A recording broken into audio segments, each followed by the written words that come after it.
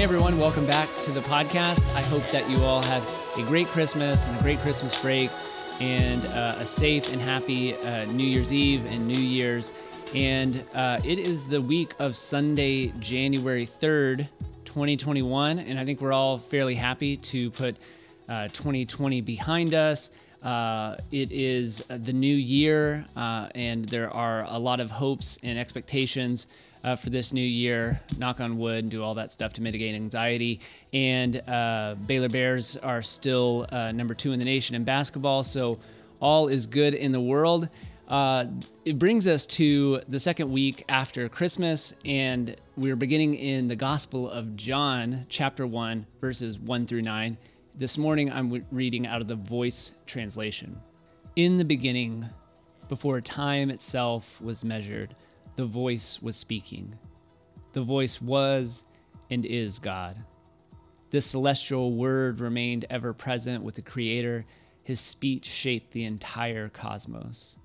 Immersed in the practice of creating all things that exist, were birthed in Him. His breath filled all things with a living, breathing light, a light that thrives in the depths of darkness, blazes through murky bottoms.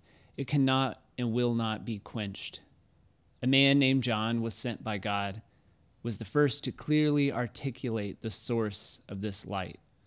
This baptizer put in plain words the elusive mystery of the divine light, so that all would believe through him. Some wondered whether he might be the light, but John was not the light. He merely pointed to the light, the true light that shines upon the heart of everyone, was coming into the cosmos. The word of the Lord. All right, well, again, it's a new year, and it's another week, and therefore we're going to do another question. So the question of this week, to begin our new year, is going to be something like, how might we experience grace this year? How would you experience or could experience grace this year? So let that question kind of sit with you for a second. How might you experience grace this year? I don't really want to do a 2020 retrospective. Anybody that probably listens to this podcast knows what we've talked about all in 2020. I'm perfectly fine to learn from 2020, let it be, and to move on. If we want to do a retrospective later, maybe there's a better time in place to do that. Often at this time of year, everywhere in our culture, every ad on TV talks to us about how we should change, we should literally change pretty much everything about our lives. New car, new house, new body. I don't know. We're inundated with messages of how we should change and to make New Year's resolutions, etc. We know that most research says less than 10% of people actually keep their New Year's resolutions. If you're like, I always keep my New Year's resolutions, well, good for you. I typically don't make them. Every now and then I'll set like a little goal, short-term goal, but I'm not a resolutions person. If you are, again, I give you all the praise, kudos, and accolades that I can. It's just not really my thing. But I do think that this is a particularly good time to talk about how we experience grace and how we experience the gospel, particularly in relation to the new year and all the messages that we get around how we should change and how we should perform and how we should be better in 2021 and how we should look a certain way, or how our church wants us to give more or to participate more. Traditional conservative forms of Christianity have their top 5 moral markers. Progressive forms of Christianity have a different set of markers in which we should live up to. And so I think at the beginning of the new year, and particularly this passage from John, kind of like pans us out and gives us an opportunity to develop and to talk about and to cultivate a kind of counter narrative to this sort of like dominant American Western consumeristic way of thinking that tells us that we should always be adding stuff onto our lives in order to be better. And so we know that traditional forms of Christianity do this, but I think progressive Christianity often has a high value towards doing as well. It just exchanges the morality, the moral markers for what constitutes a good Christian. So like progressive forms of Christianity, I've talked about it before, but it can just be a new form of measuring your spiritual or religious or political accomplishments or affiliations. So it's not that different from traditional Christianity, which is why I always try to argue and posit that, Mission Hills, we're really trying to not add more to our Christian faith, but we're trying to alleviate, and we're trying to let go of a lot of stuff and maybe go a little bit deeper into areas that we've neglected in the past. So progressive Christianity can be really demanding and actually severe because it expects people to participate in certain practices in order to still qualify to be good enough, liberal enough, woke enough, whatever it is, right? It can be incredibly judgmental in this way, like, right? It leads to othering, right? Because you're separate from those bad conservatives or traditionals, or even, you're even more progressive than the other progressives that would deem themselves, how dare they, progressive Christians, right? So they haven't read as much as you, or they haven't gone to as much training as you, or whatever it is, fill in the blank. And so it can lead to a real sort of like self-defeating mentality, because there's always somebody doing more and demanding more. It's a kind of treadmill of progressivism that is certainly, that is similar to how modern life really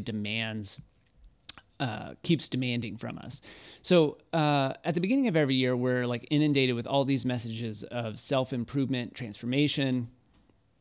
And I think the Gospel of John gives us a great opportunity to stand back, take a breath, and really let this poetry, because that's what the beginning of the Gospel of John is. It's this poetic introduction into how the author of the Gospel of John sees the sort of cosmic scope of what Christ is doing in his life, and how that spans out to all of history. So I think it's a great opportunity at the beginning of the year to kind of let that poetic grace wash over us a little bit.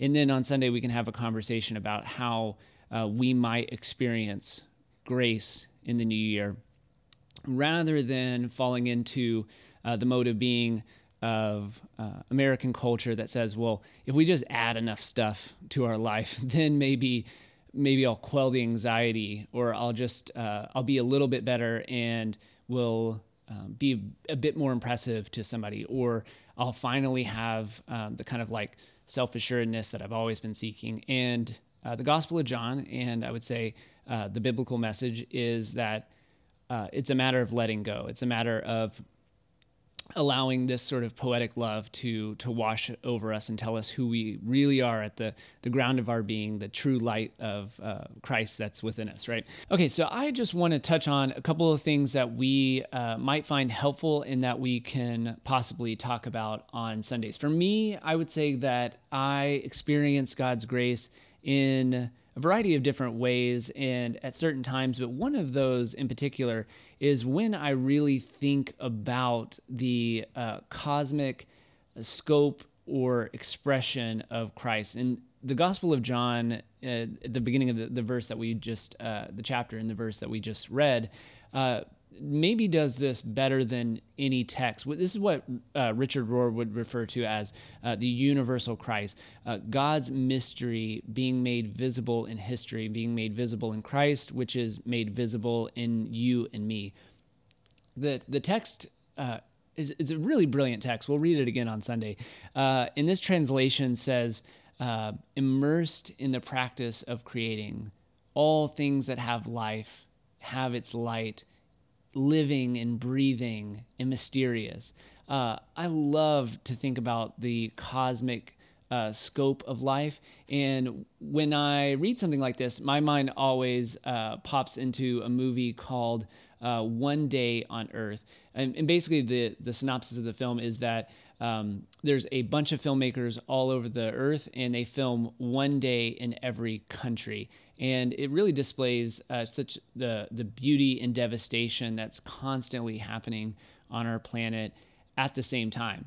If you haven't seen it, I'll put a clip in the show notes.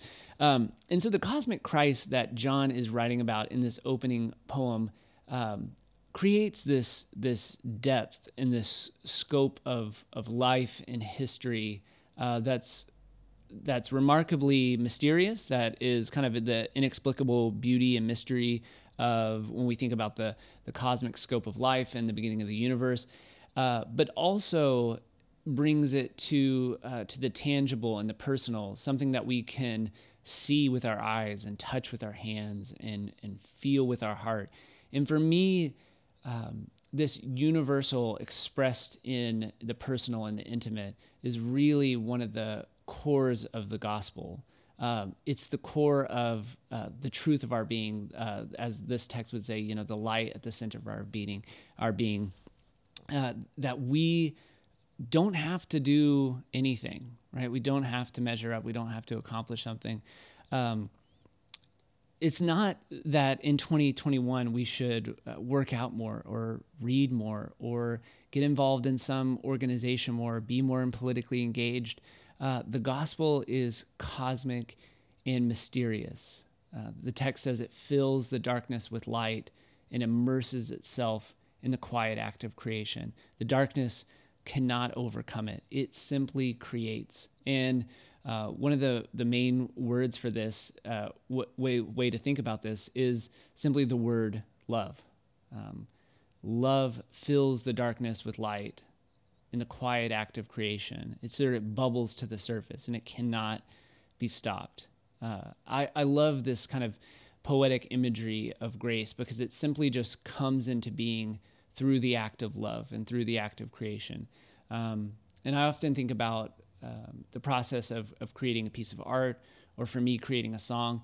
It's something that it just kind of bubbles to the surface. You just kind of play long enough, and eventually a song kind of emerges. It's not that I sit down and say, well, I want to write a song about this, this, and this, and I'm going to be very calculating about it. Maybe some people write songs like that. I don't know. But for me, it's this kind of like quiet bubbling of to the surface of something that was kind of hidden deep within. And then through the act of playing and through the act of practicing, something that didn't exist kind of comes into existence and takes on a life of its own. And it's really quite magical. And I'm sure many of you have created something and have a similar experience. And I think this is what John is getting at here. It's this act of love. It's joyful for the sake of enjoyment. It's for the sake of love and nothing more. And this is such a powerful counter message to a culture and a religious institution that says, well, if we just do more, or we just be better next year, we just give more to the church, or just get a little bit more engaged, then you'll be all right. You'll be good. You'll be good enough. No, it's this act of creating that's patient and it's quiet. It comes through simply being, and then at the right moment, love happens. Something clicks. That is the stirring of grace that happens to us over time, that we get caught up in, that takes us by surprise. And I think this was what John is writing about when he's talking about the cosmic Christ coming into the universe and coming into our lives, you and me. In verse 9, at the end of this, I love this line. The true light who shines upon the heart of everyone was coming into the cosmos. The true light who shines upon the heart of everyone was coming into the cosmos. It's this stirring that shines upon everyone. It's beautiful. How might we this year contemplate that kind of mystery? Can we see how a cosmic frame of the gospel can transcend our religious or cultural inclinations that implicitly or explicitly ask us to do more, be more, change more. It's important to remember that we are not what we have done. We are not what we have accomplished. We are not what we will do in 2021. We are expressions of the Word, the Logos, the divine blueprint, the elusive mystery of the divine light, and that all things that have come into existence and have passed away from existence and that will come into existence, all things are given life through this mystery.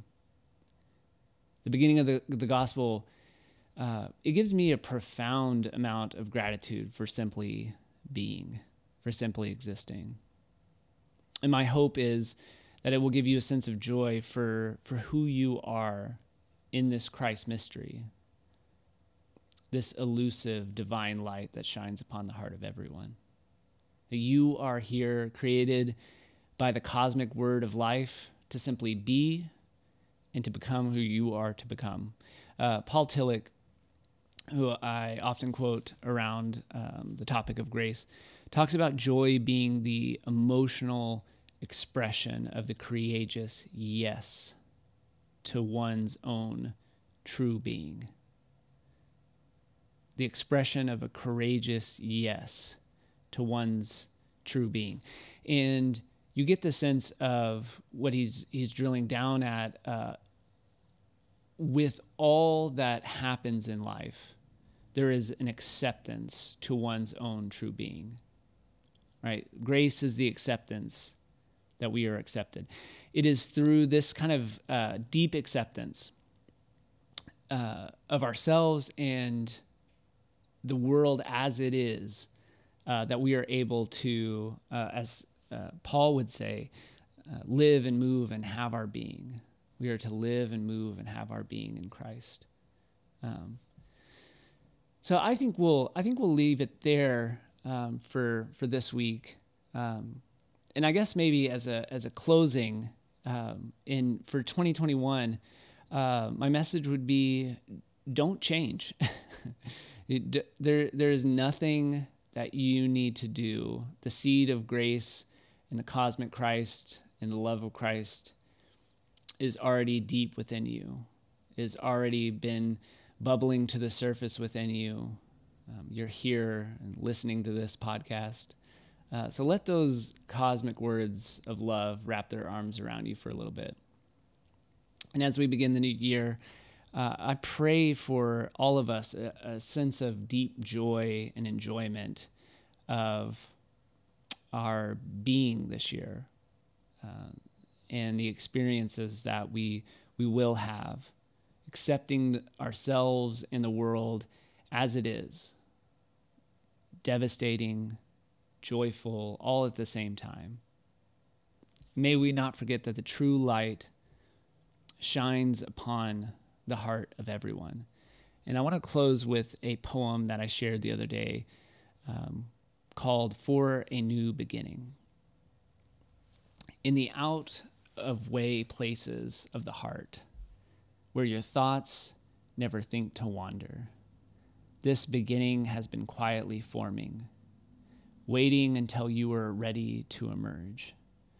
For a long time, it has watched your desire, feeling the emptiness growing inside you, noticing how you willed yourself on, still unable to leave what you had outgrown. It watched you play with the seduction of safety and the gray promises that sameness whispered, heard the waves of turmoil rise and relent, wondered, would you always live like this? Then the delight, when your courage kindled, and out you stepped onto new ground. Your eyes young again with energy and dream, a path of plenitude opening before you. Though your destination is not yet clear, you can trust the promise of this opening. Unfurl yourself into the grace of beginning that is at one with your life's desire. Awaken your spirit to adventure. Hold nothing back. Learn to find ease in risk. Soon you will become home in a new rhythm, for your soul senses the world that awaits you. And as we approach this week, may we love God, embrace beauty, and live life to the fullest. Be well.